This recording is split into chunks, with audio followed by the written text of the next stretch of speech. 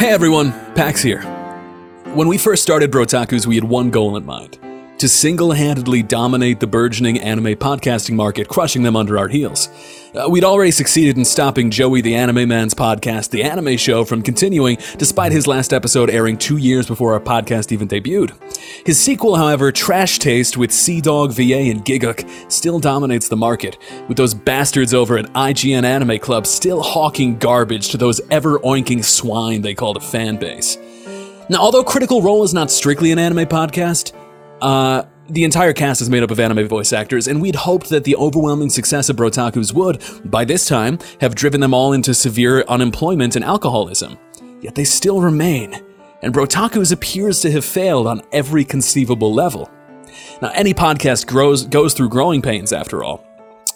This American Lifer started out as a 3-hour-long freeform podcast where Ira Glass would talk about why his marriage was falling apart and why the Spanish are, quote, inherently duplicitous, shifty race of paella people.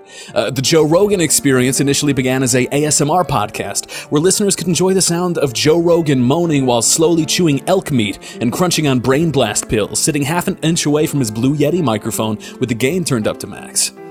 And yet, Brotaku's growth has been more painful than most.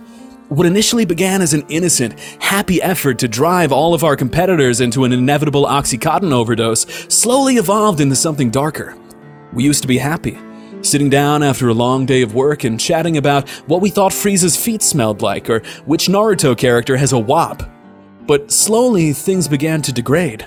We started getting into huge fights over listenership numbers, blaming ourselves, but then eventually each other. It all came to a head one day after we received a devastating piece of correspondence from Popeyes, the renowned Louisiana chicken company, which I will now read in full. And actually, Hal, could you read this letter from Popeyes that we received? If I have to read it again, sure. Yeah. To whom it may concern, although the Popeyes team greatly appreciates the enthusiasm with which you approached us to inquire about a potential sponsorship opportunity, we must admit that the nature of your request perplexes us. Firstly, your insistence that Popeyes was my favorite anime, please give us money, seemed spurious on multiple counts. We assumed that you were referring to the 1919 American cartoon character Popeye the Sailor Man. Unfortunately, we are not related to the Popeye the Sailor Man character, nor, to our knowledge, is Popeye an anime character. Additionally, we did not find that, upon requesting your listenership numbers, that just trust me, bro, please, I need a win, I just need a freaking win, man, to be an adequate response. While we appreciate your interest in collaborating with our company, we will, unfortunately, be forced to decline the generous opportunity with which you have presented us. We still welcome you in our establishment and encourage you to try our new butterfly fish and chicken tackle box combo meal, as well as our new limited time chocolate beignet desserts. Truly yours, Popeyes of America. So yeah, this really effed me up. Yeah. And I definitely took it out on my co-host. Yep. We would usually spend 15 minutes before the episode hyping each other up. I would down 4 liters of G Fuel Gamerberry Delight. Hal would brainstorm a few lies about how he totally saw this week's anime, and all was well. After the Popeyes letter, however, I grew cruel and angry. I'd hurl racially charged slurs at him, which is a side effect of G Fuel. He'd call me a fake fan and say that I, quote, wasn't even a real gamer. So, we were both doing equally bad stuff there. Eventually, however, it reached a tipping point.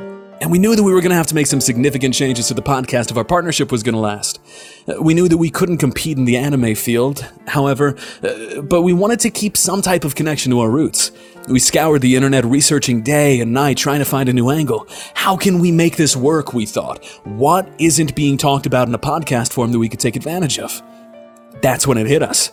Hal gave me a call and said, Pax, I know we wanted to get out of the anime game, but maybe the problem isn't that we've been talking about anime, it's that we need to do a deep dive on one specific anime. I thought it was crazy, but I was willing to hear him out, and all my doubts disappeared when I heard what he had in mind. A total shift of the podcast, from talking about anime in general to talking about one specific show, the greatest anime of all time and also the first anime ever made, the anime from which all others descend, the Alpha and the Omega, the beginning and the end. With that said, please enjoy our new podcast. We worked really, really hard on it, and I think that you're going to enjoy it. Thank you for sticking with us this long, and I hope you enjoy our new evolution.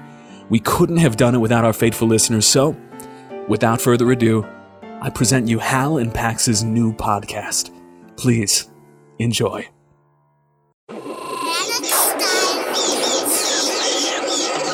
Scooby-Dooby-Doo, where are you? Hello, everybody. I'm Hal. And I'm Pax. And this is Scooby Dudes, the only podcast solely focused on the work and history of Scooby-Doo. We believe you don't need a major in duology to enjoy this wild, beautiful, and strange art form. And we're lucky to have you on this journey with us. Shout out to all of our Scooby Duties out there. We appreciate your support and all of the messages of support we receive. Do you want to join the Duty Squad? Well, find us at Scooby Dudes on Patreon, where for only $45 a month, you can subscribe to our premium Discord server, where you can find the hottest Scooby-Doo memes and news, as well as a monthly Q&A where you can ask us all of your questions about duology and the Doo fandom. Hashtag Doo Life, baby. Now, don't have $45 a month to spend? Well, first off, get a job. But if you're going to mooch off of us, then at least tell your friends and family about us so they can give us $45 a month. Please and thank you. Boom. So, Pax, how are we doing today? What are we, I know that we've been working on this for a while. This felt like a long time coming, and I'm really glad that we did this together because it really felt like we were reaching a breaking point. But I don't know if everyone's going to understand exactly why we did this. Can you just sum it up in just one sentence? Why Scooby Dudes? I think because there's only one good anime and it's Scooby-Doo. I think that that's really the case. You think of That's exactly right. Yeah, exactly. What has sticking power for decades and decades and decades? I mean, Dragon Ball Z doesn't have even a tenth of the movies that Scooby-Doo does. True. You know, and in terms of our childhood, a lot of people have memories of the first time they saw a clip of, Cowboy Bep Bep on Adult Swim at, 2 a.m. But way more people have a memory of the first time they got an erection watching the Hex Girls in the Scooby-Doo Halloween special. Mm-hmm. That's absolutely right. And you know what? I feel like this has been sort of like the new jar of Pringles in the back of my snack cabinet. The one that I've been looking for a long, long time. The one that I knew I bought, the one I knew I had, but I couldn't find it until one day I cleared out the snack cabinet in a fit of rage and I saw it right in the back. And that's what Scooby is to me. It is an unopened can of Pringles. Do you frequently have this Pringles issue? I feel like you presented that as a universal experience. I'm not sure that I've had this Pringles issue before. What are you, a fucking cop? You're right. Fuck me, man. I'm sorry, dude. I'm sorry, fellow Scooby dudes. But I think you hit on something important earlier, which is that not everybody is going to really understand the motivation behind the shift, and I think that that's because not everybody really accepts. Most people do. Most people, when you say anime, they think, "Oh, you mean Scooby-Doo." Yes. And then you go, no, like Dragon Ball Z, and you go right. oh, Japanese anime, right, a Japanese one. But for those strange Neanderthal-blooded troglodytes who are busy scuffling around on their knuckles around there, who don't yet recognize this as an anime, I think we should kind of dig into why is its status as the anime indisputable? So we prepared a couple of reasons here, brother, right? And I think we're going to educate our ignorant audience as to why. Right. And stick with us, guys. If at any point it's not making any sense, go read a fucking book, educate yourself. I don't know, try to do better. And we're going to go through the list real quick. So starting off first, it's a band of high schoolers with seemingly non-existent or dead parents traveling across the country, going on insane adventures, often going up against otherworldly powers. Oh, where'd I hear of that before? An anime, maybe? Maybe anime? Yeah. Okay. So, second off, detective show, just like Lupin the Third. The first anime was the inspiration for Sherlock Holmes. And there's a couple of things where oftentimes there'll be a mystery in an anime, and this is one all about mysteries. That, and it also has the indisputable power of friendship no jutsu, the spirit of friendship that ties them together and always saves the day. Absolutely. And, it is high schoolers that never live with their family, only in their own apartments. I'm thinking the Freddy, Shaggy, Scooby household, the Velma Daphne household. Right. Then you have the classic anime, specifically shonen pro-tag trope, Shaggy, who eats a lot, like Naruto, Luffy, or Goku. There's always a binge eater in anime. Where'd they get that inspiration? Yeah, right? So, You take the next one because the one after that I'm really passionate about. Oh, that. Scooby-Doo on Zombie Island takes place on an island beach, specifically a Louisiana island beach. And every anime, every single one needs a beach episode. Absolutely. And one of the core elements of anime is like how racially problematic they are. Yes. I'm thinking the black housekeeper in Promised Neverland. Mm-hmm. I'm thinking every character who isn't like white presenting in Dragon Ball Z, who Yes. looks like a Sambo doll. Mm-hmm. And I'm currently looking at the poster for Scooby-Doo and the Monster of Mexico, which classic. has Scooby with two maracas and Shaggy wearing a sombrero, seemingly curb stomping the legendary Chupacabra as the title for Scooby-Doo and the Monster of Mexico, this seminal early 2000s Scooby-Doo movie. So racially problematic. It's an anime. Absolutely. And speaking of otherworldly, the Scooby-Doo gang regularly gets thrown into different worlds and dimensions in their movies. Isekai much? Come on. Where do you think Dot Hack got it from? Scooby-Doo, nerd. Jesus, you're so fucking dumb. Who are listening to this, I hate you. Right, but stick with us, because we have even better reasons why it's still the anime. 3 words: talking, animal, sidekick. This is basically a Persona game with how much it leans into the sentient animal mascot trope. You gotta have one of these in your anime, and Scooby-Doo has it abounded. It even has Scrappy-Doo. You know what I mean? They double down. Just in case one wasn't enough. They liked it so much, they did it twice. So much like in the original Godzilla and King Kong, it's all just people in monster suits. Thus, El Chupacabra is a kaiju. Checkmate, atheists. Now, there is a late because of food trope in Scooby-Doo. Scooby and Shaggy are constantly eating, cooking up a sandwich in the Scooby-Doo series, and they're constantly getting in trouble because they were too busy eating. Much like the typical trope with the shonen protagonist who's late running to school and needs to run with a toast in their mouth. So this is just the toast in mouth experience, is these kind of like late pothead sandwich devourers here in Scooby-Doo. Also, look, if you're not going to say it, Pax, I'll say it. Daphne's Tsundere, Velma's a Dandere. Boom. Duh. Both have been portrayed as shockingly thick. Shocking. Very anime-style fan service. And I'm looking at you, Scooby-Doo 2 Monsters Unleashed. Absolutely, and I'm thinking monologues for exposition, and I would have gotten away with the 2 if it weren't for you meddling kids. Classic. Those 4-hour-long monologues taking up 17 episodes in Dragon Ball Z before anything even happens. I'm thinking they got that from Scooby-Doo. Yeah. No such thing as too much exposition. Also, No, sir. Fred is a class rep. Shaggy's clearly a delinquent. Velma is a hikikomori. Tropes Come abound. on. Tropes abound. Abound. They are bounding everywhere.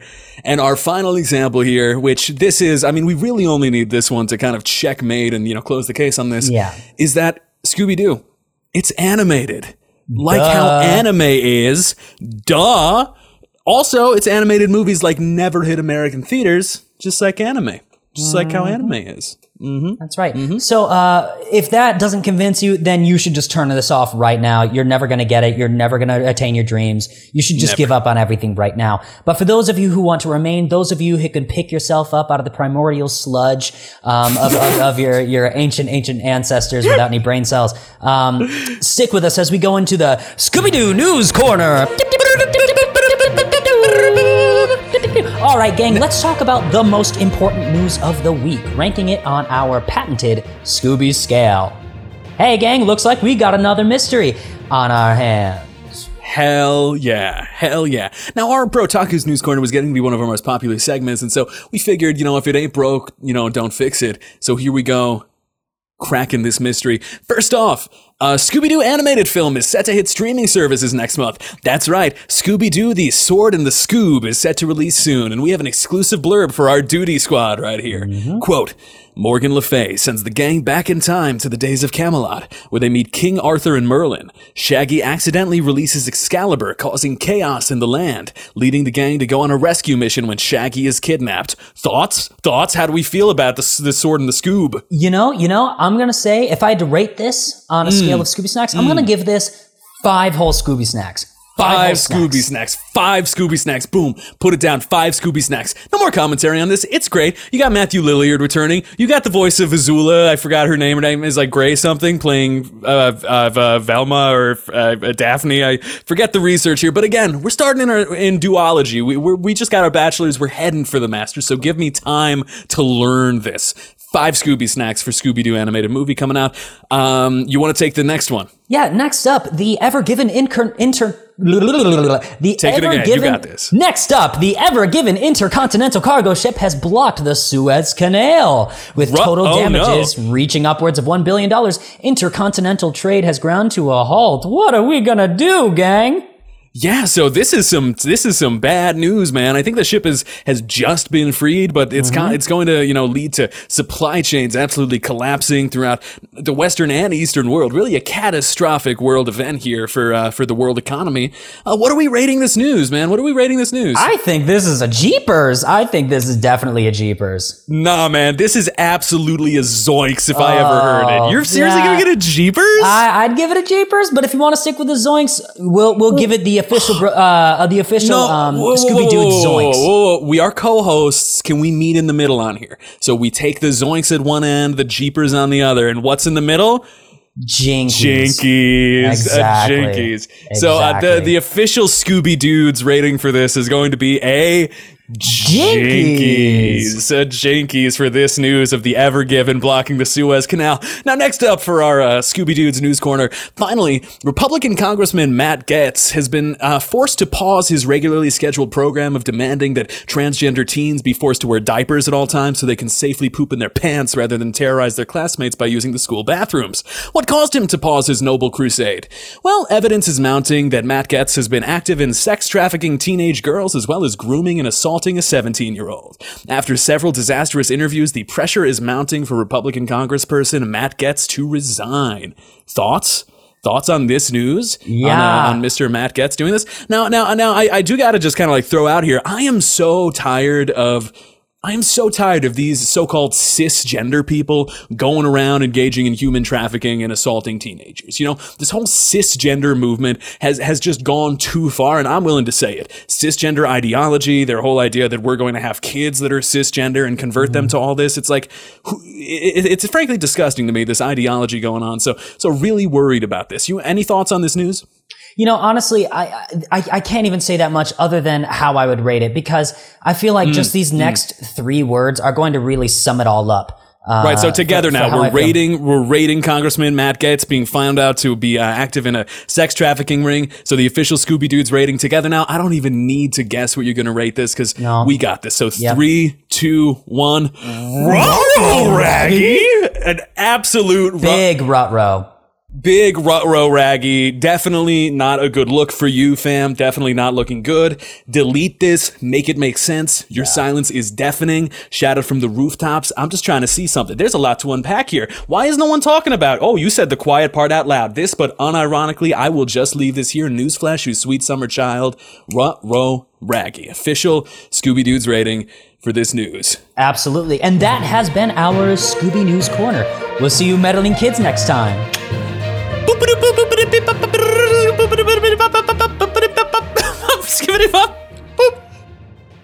And we're back. So much like Brotaku's, we do the news corner, we do the kind of roundup at the top, but we have a core subject today, right, Hal? What are we talking about today on Scooby Dudes? So, for those of you who don't know, Scooby-Doo was originally created by Warner Bros., but they've been around for about 52 years now, and they've done some pretty interesting associations in some of their works. And like we said before, not all of those works got to the big screen. In fact, most of them didn't, going straight to DVD, the small screen, or just streaming services. And sources from the Scooby-Doo's News Corner have found a secret new works made by Warner Bros. And Studio Madhouse. That's right.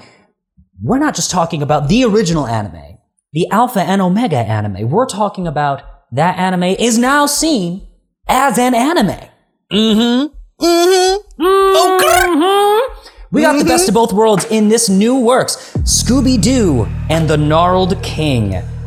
That's right, everyone. That is right. So, Let me give you a quick subject, a quick deep dive into the plot of Scooby-Doo and the Gnarled King. Spin it, brother. Come on.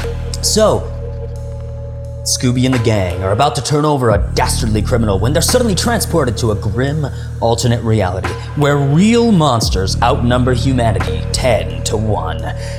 After Velma is gravely wounded in a surprise attack by evil undead creatures later introduced as ghouls, she undergoes a horrific transformation that can only be reversed by killing the first ghoul, the Gnarled Lord. Ooh. With the help of the human-resistant Scooby and the gang take up their blades against the forces of darkness to save their friend.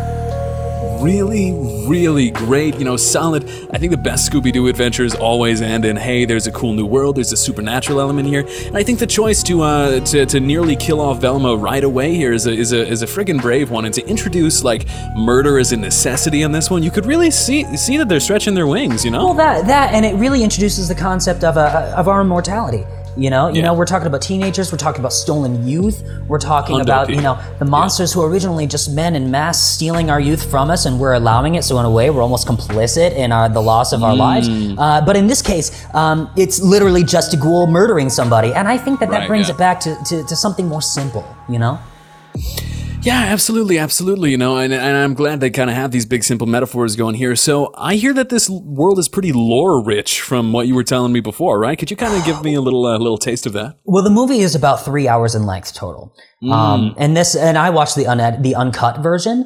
That's before the kind of Snyder cut, director's cut version of it. Yeah. Okay. Yeah, well, the thing is, Studio Madhouse really went hard for this one. Warner Bros. Approached them. They said, hey, we really want to do an east to west type thing. How can we do this? And Studio Madhouse was like, all right, we're going to do this. They went hard the same way Phil Collins went hard for the Tarzan soundtrack. You know what I mean? Yeah. So I'll just do a quick lore dump for all of you lore junkies out there. All of our dump Scooby-Dooties. all over me, man. Yeah, unleash absolutely. a hot Scooby-Dooty all over us right now. So the opening cut scene of the movie establishes the premise. Dragons once ruled the world during the Age of Ancients. A primordial fire known as the First Flame manifests in the world, establishing a distinction between life and death, as well as light and dark. Four beings find Lord Souls near the First Flame, granting immense power. Gwyn, the Lord of Sunlight, Nito, the First of the Dead, the Witch of Izalith, and the Furtive Pygmy. Shout out to all our Furtive Pygmy stands around there. We know you're out there. We get your letters. We will talk about the Furtive Pygmy one of these episodes. Absolutely. And Gwyn, Nito, and the Witch use their new power to destroy the dragons and take control over the world, while the Furtive Pygmy is said to be forgotten, and thus begins the Age of Fire. Now, one of these things about the Age of Fire and how it descends into darkness when the Gnarled King takes over with his hordes of ghouls. What I find so interesting is how, Gwyn, Nito, the Witch of Izalith, and the Furtive Pygmy take their new forms in the Scooby-Doo Mystery Incorporated gang. Fred as Gwyn, the Lord of Sunlight, Velma, the First of the Dead, Daphne as the Witch of Izalith, and Shaggy as the Furtive Pygmy. I really think Dude, that he is such a Furtive Pygmy. He's such a Furtive Pygmy. He is such a Furtive Pygmy. I mean, it's like tag yourself. I'm a Nito First of the Dead type. Yeah. But for Shaggy, that totally works. I totally see it. I love it for him. And you know what? This is the kind of take that we never get to see for modern day anime. Right, yeah. We never get to see such cool original reimaginings of iconic characters. I think they did something really brave here, Pax. I think so too, because it's like the people got mad when they redid Teen Titans as Teen Titans Go and kind of made them chibi, and just kind of whipped a new art style on them and did that. But rarely do we get this big, darker reimagining of things. This is the kind of DC grimdark remake of Scooby Doo. Right, that's what people have always kind of wanted. Well, yeah, and I've really always wanted to see Shaggy wield a Buster Blade. One of the long swords that take up about twice the length of his body. I have always wanted to see this, especially after seeing his strapping forearms for the first time when I was a child. I think that awakened something inside me. Oh, really? And you just need it? You thought, what if that was wrapped around the hilt of a Buster Blade? Those arms that Shaggy has. Yes. Have you not? What are you, a fucking cop? Well said. That's fair enough. But I'm not sure if everyone's getting the full picture here. For those of you watching, for those of you listening, we really want to paint this for you. Keep going. I need until more it lore. really Give me gets the to lore. the big screen. So actually, what I really wanted to talk about was that incredible fight scene with Daphne and Fred against the hordes of the Gnarled King's ghouls. I thought it was really, really cool how they introduced the concept of Fred's ascot, like Wonder Woman, uses the lasso of truth, where he did a front flip over 30 different ghouls, pulled his ascot around a ghoul and garroted it to death, crushing its esophagus. I thought that was really, really unique. And I think that with the concept of the first flame, and Shaggy being the furtive pygmy, I think it really went back to the whole toast in mouth, always late because of food thing. Like Shaggy didn't get to take part in the fights because he was busy using, roasting marshmallows over the first flame. Yeah, absolutely. And so something you said about the first flame, I see this in here. You're talking about how the humans afflicted with the undead curse perpetually resurrect after their death until they eventually lose their minds, a process referred to as the hollowing. Yeah. And I think that that's such a brilliant reimagining, because when you think of the kind of like vacant, like vacuous gut that Scooby and Shaggy have, they truly are hollow individuals, ones who have this kind of insane black hole that constantly seeks to be filled. And I think that this is really a very deliberate meta commentary on the current like Gen Z millennial crisis, in which like we will not have a positive net worth until we hit an average age of like 31. Like we are the hollowed out generation. And I think that that's what Scooby and Shaggy's, insatiable appetite has always represented. But to see it manifested here, where in their kind of like hollow ghoulish rage at a certain point, they don't just view each other as the cartoon turkeys like they do in the original series. They literally rip each other's limbs off Tokyo Ghoul style, consuming them until only at the last second do they have that kind of reawakening of the spark where they realize, this is my friend, I shouldn't consume their leg. And that, I think that really speaks back to the friendship no jutsu, the power of friendship concept that we were talking about earlier. Really great. But speaking of millennials and Gen Z and just sort of what the current trend is in regards to how we should treat each other, I really thought that the romance between Daphne and the Gnarled King was actually more sensitive than I originally anticipated. I'm shocked they pulled it off. Yeah, it was really like a Beauty and the Beast type trope, which can be overdone. But in this case, I really felt that it was tasteful. Yeah, absolutely. And like it's the question is always like, what did the Beast do in the original Beauty and the Beast that was so bad? You know what I mean? And you kind of wonder like, okay, well, is it just because he looks that way? But it makes it a lot clearer that the Gnarled King sits on his bone throne that is supported by the meat flesh of his subjugants, and you really get to see, well, no, there's a body count with the Gnarled King. He is a beast, dude. Fuck this other beast who just kind of like looked like a monkey buffalo. Like, this a real ass dude. This a real one, dude. He does it for the streets. Right, which actually, when you're looking at it, when you're looking at like the Gnarled King's body count and his single-minded drive to wipe out all of humanity and consume the light of the sun, I really felt like, does the Beauty deserve the Beast here?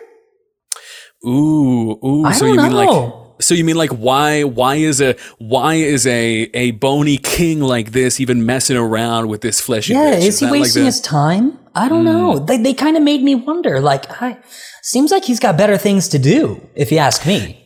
And if I do have one criticism of the Scooby-Doo universe, it's that Daphne is presented to kind of be this, ever-desired kind of like hottie with the body, and yet her personality, her skill set, kind of whack, dude. I mean, like, Velma's the one who always got like the good brain and the fucking good thighs. She got like she a little DJ Nicholas Thickless up in here, but Daphne's, I think she's a little vacuous. If I had to say, I think she's a little vacuous, and your criticism about the Gnarled King romance is spot on. Yeah. Oh, and finally, one of my final points. Finally, someone acknowledged that Scooby was trans. Finally, someone said it. Finally. And I've been thinking it for years, and I've been kind of scared to say it, but now I think I'm in a safe space where I can finally. Well, it's like the Princess Bubblegum Marceline romance in Adventure Time, where like it's clearly there, and yet for like whatever reason, whether it's that like the production company is like too worried about like how the like Russian and Chinese markets will react to like stating a queer relationship, like explicitly, it's like it's always there, but just to state it, it gives it so much power. So go on about your thoughts about this. Well, it's just interesting. It took Warner Bros. 52 years to fess up to that. Scooby. I mean, if you really think about the name, that's a very gender neutral name. That's not inherently masculine. I don't think so. That can be attributed to anyone. You don't need to be a specific gender to be named Scooby. And in fact, I just think that the fact that Warner Bros. Took that long to do it, but they eventually got up the courage to admit, like, this was our original concept. This is what we've always wanted. But, you know, we were a bit ahead of our time. I just props to them.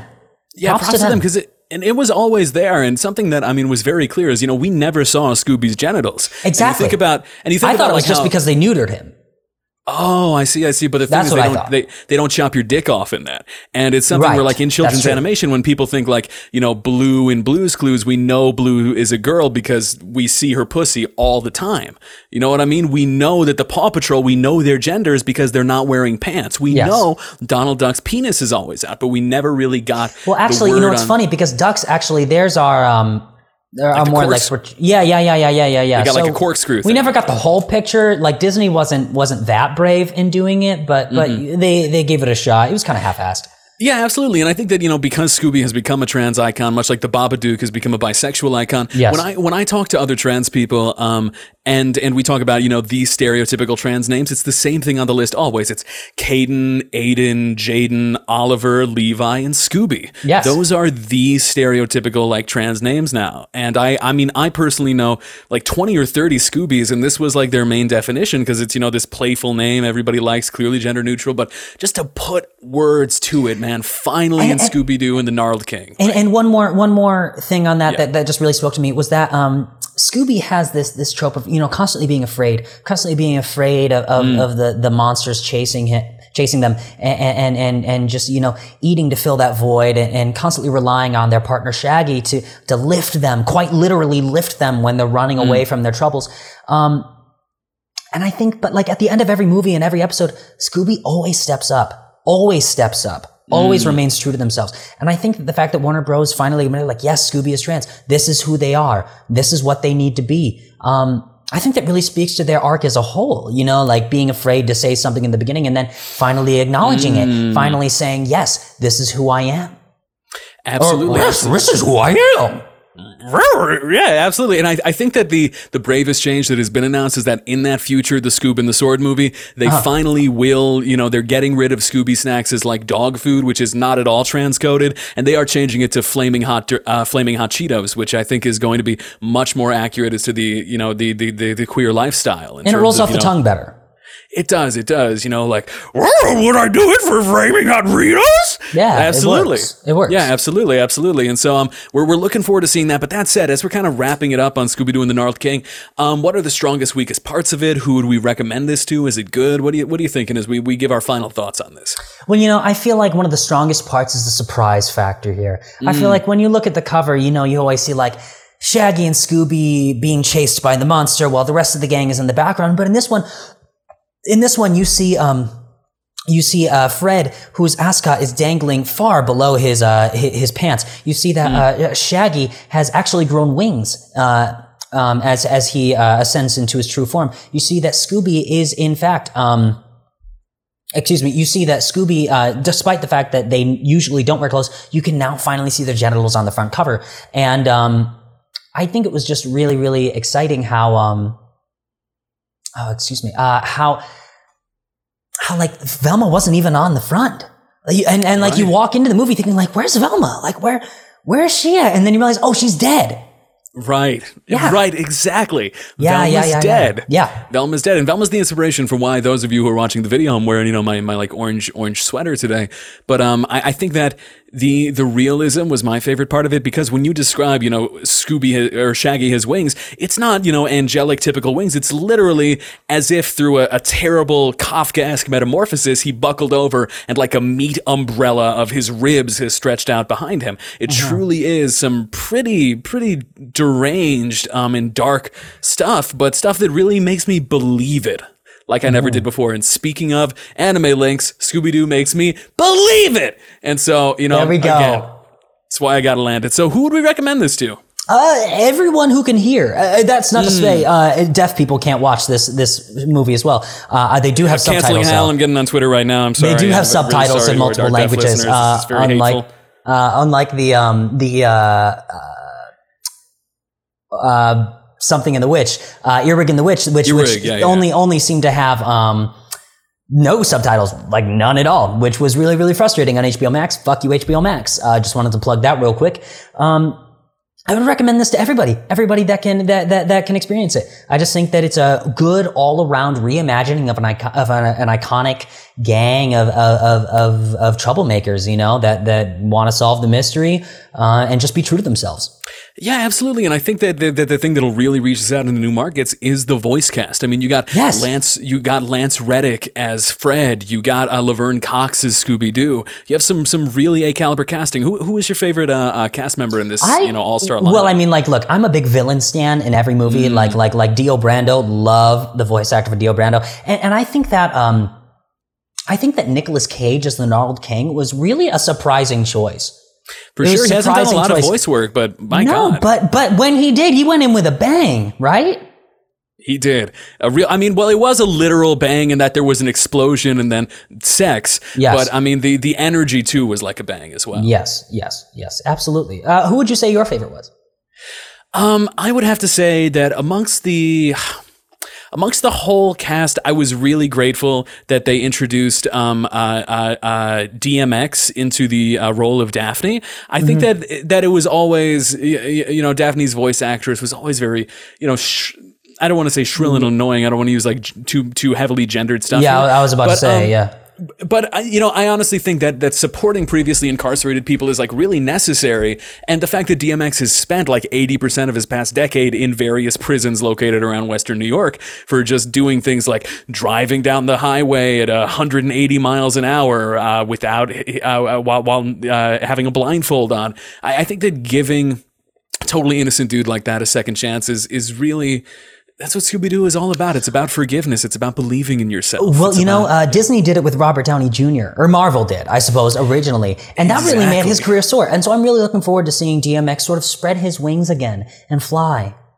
Absolutely, absolutely. So that said, firm Scooby-Dudes recommend for Scooby-Doo and the Gnarled King. I give this one 5 Scooby Snacks. Hey, and just for those of you, it goes from 1 to 5 Scooby Snacks, because if you eat any more than 5 Scooby Snacks, you get constipated. And that is a known fact among the Scooby-Doo fandom.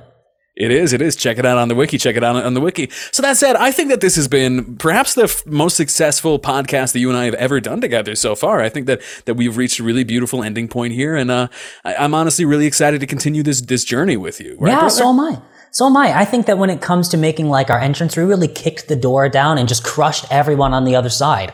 I think that was the optimal way to begin our new journey. I absolutely agree. So that said, brother, you want to lead us out? Yeah, absolutely. So, to everyone who's really excited to see us proceed as the Scooby-Dudes and watch Scooby-Doo and the Gnarled King.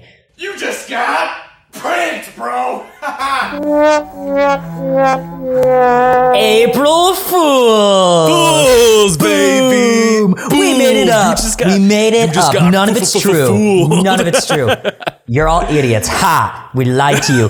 We love you so much for listening up to this point, though. We love you. So we are still Hal and Pax. Brotakus forever. We're still going to be doing deep dives on what is, baby. That's right, on what is and isn't worth watching. We just thought this would be a really good idea for April Fools. We had a great time with all of you. We hope you had a good time with us. And if you liked this episode, we'll be moving on to an amazing new show that has been rocking online streaming services. This coming episode, next week, we will be reviewing Jujutsu Kaisen. Which is so good. Jujutsu Kaisen is so good. I'm really sad to kind of have to turn in my, Scooby-Dooties cloak here, to renounce my Scooby-Dooties, as it would be. But I think that Jujutsu Kaisen is going to make up for it, because it's one of the bombest things ever. Yeah. Jujutsu Kaisen will help me restore the psychic damage you just gave me with that joke. I'm going to have to. And, maybe Popeyes will take us back. Maybe it'll take us back after we reviewed a Western cartoon this time. Well, I think that our argument was compelling to begin with. I think they just needed to hear what we did afterwards. I think so. They probably thought, oh, look at these like young bucks who already have like one dub under their belt. We need to see a history. We need to see a pattern of success. You know what I mean? So proving versatility. It's like when Michael Jordan quit basketball to play baseball and did totally just as good. Right. Or the time he did Space Jam and Warner Bros. Ended up scarring an entire generation of young individuals who were sexually attracted to Lola Bunny. Absolutely. So, for our review on why Looney Tunes is the anime and why Lola Bunny is a direct descendant of Beastars, check us out next April Fool's Day when the furry friends make their debut on your podcasting network. Brother, I've had such a good time today. But that said, you all right if I lead us out? Absolutely, please do. All right, perfect. So everybody, thank you so much for watching us. If you like what you saw, please review us, leave a comment on our YouTube page. Check us out on YouTube, any podcasting app, social media. We're at Brotakus or Brotakus Podcast on every conceivable one of them. Check us out on Yik Yak, posting shade about our neighbors. Yeah. But we love you so much. We couldn't do this without you, and we're so excited to continue another year of Brotakus. And for everyone who got excited about the Scooby Dooties, very sorry, but there's always Patreon. Maybe we'll do it up sometime. Maybe we'll do it again. But thank you so much for listening. And with that said, all right, I'm Pax. And I'm Hal. And we're the Brotakus. See you guys next week, y'all. Bye, guys. Bye.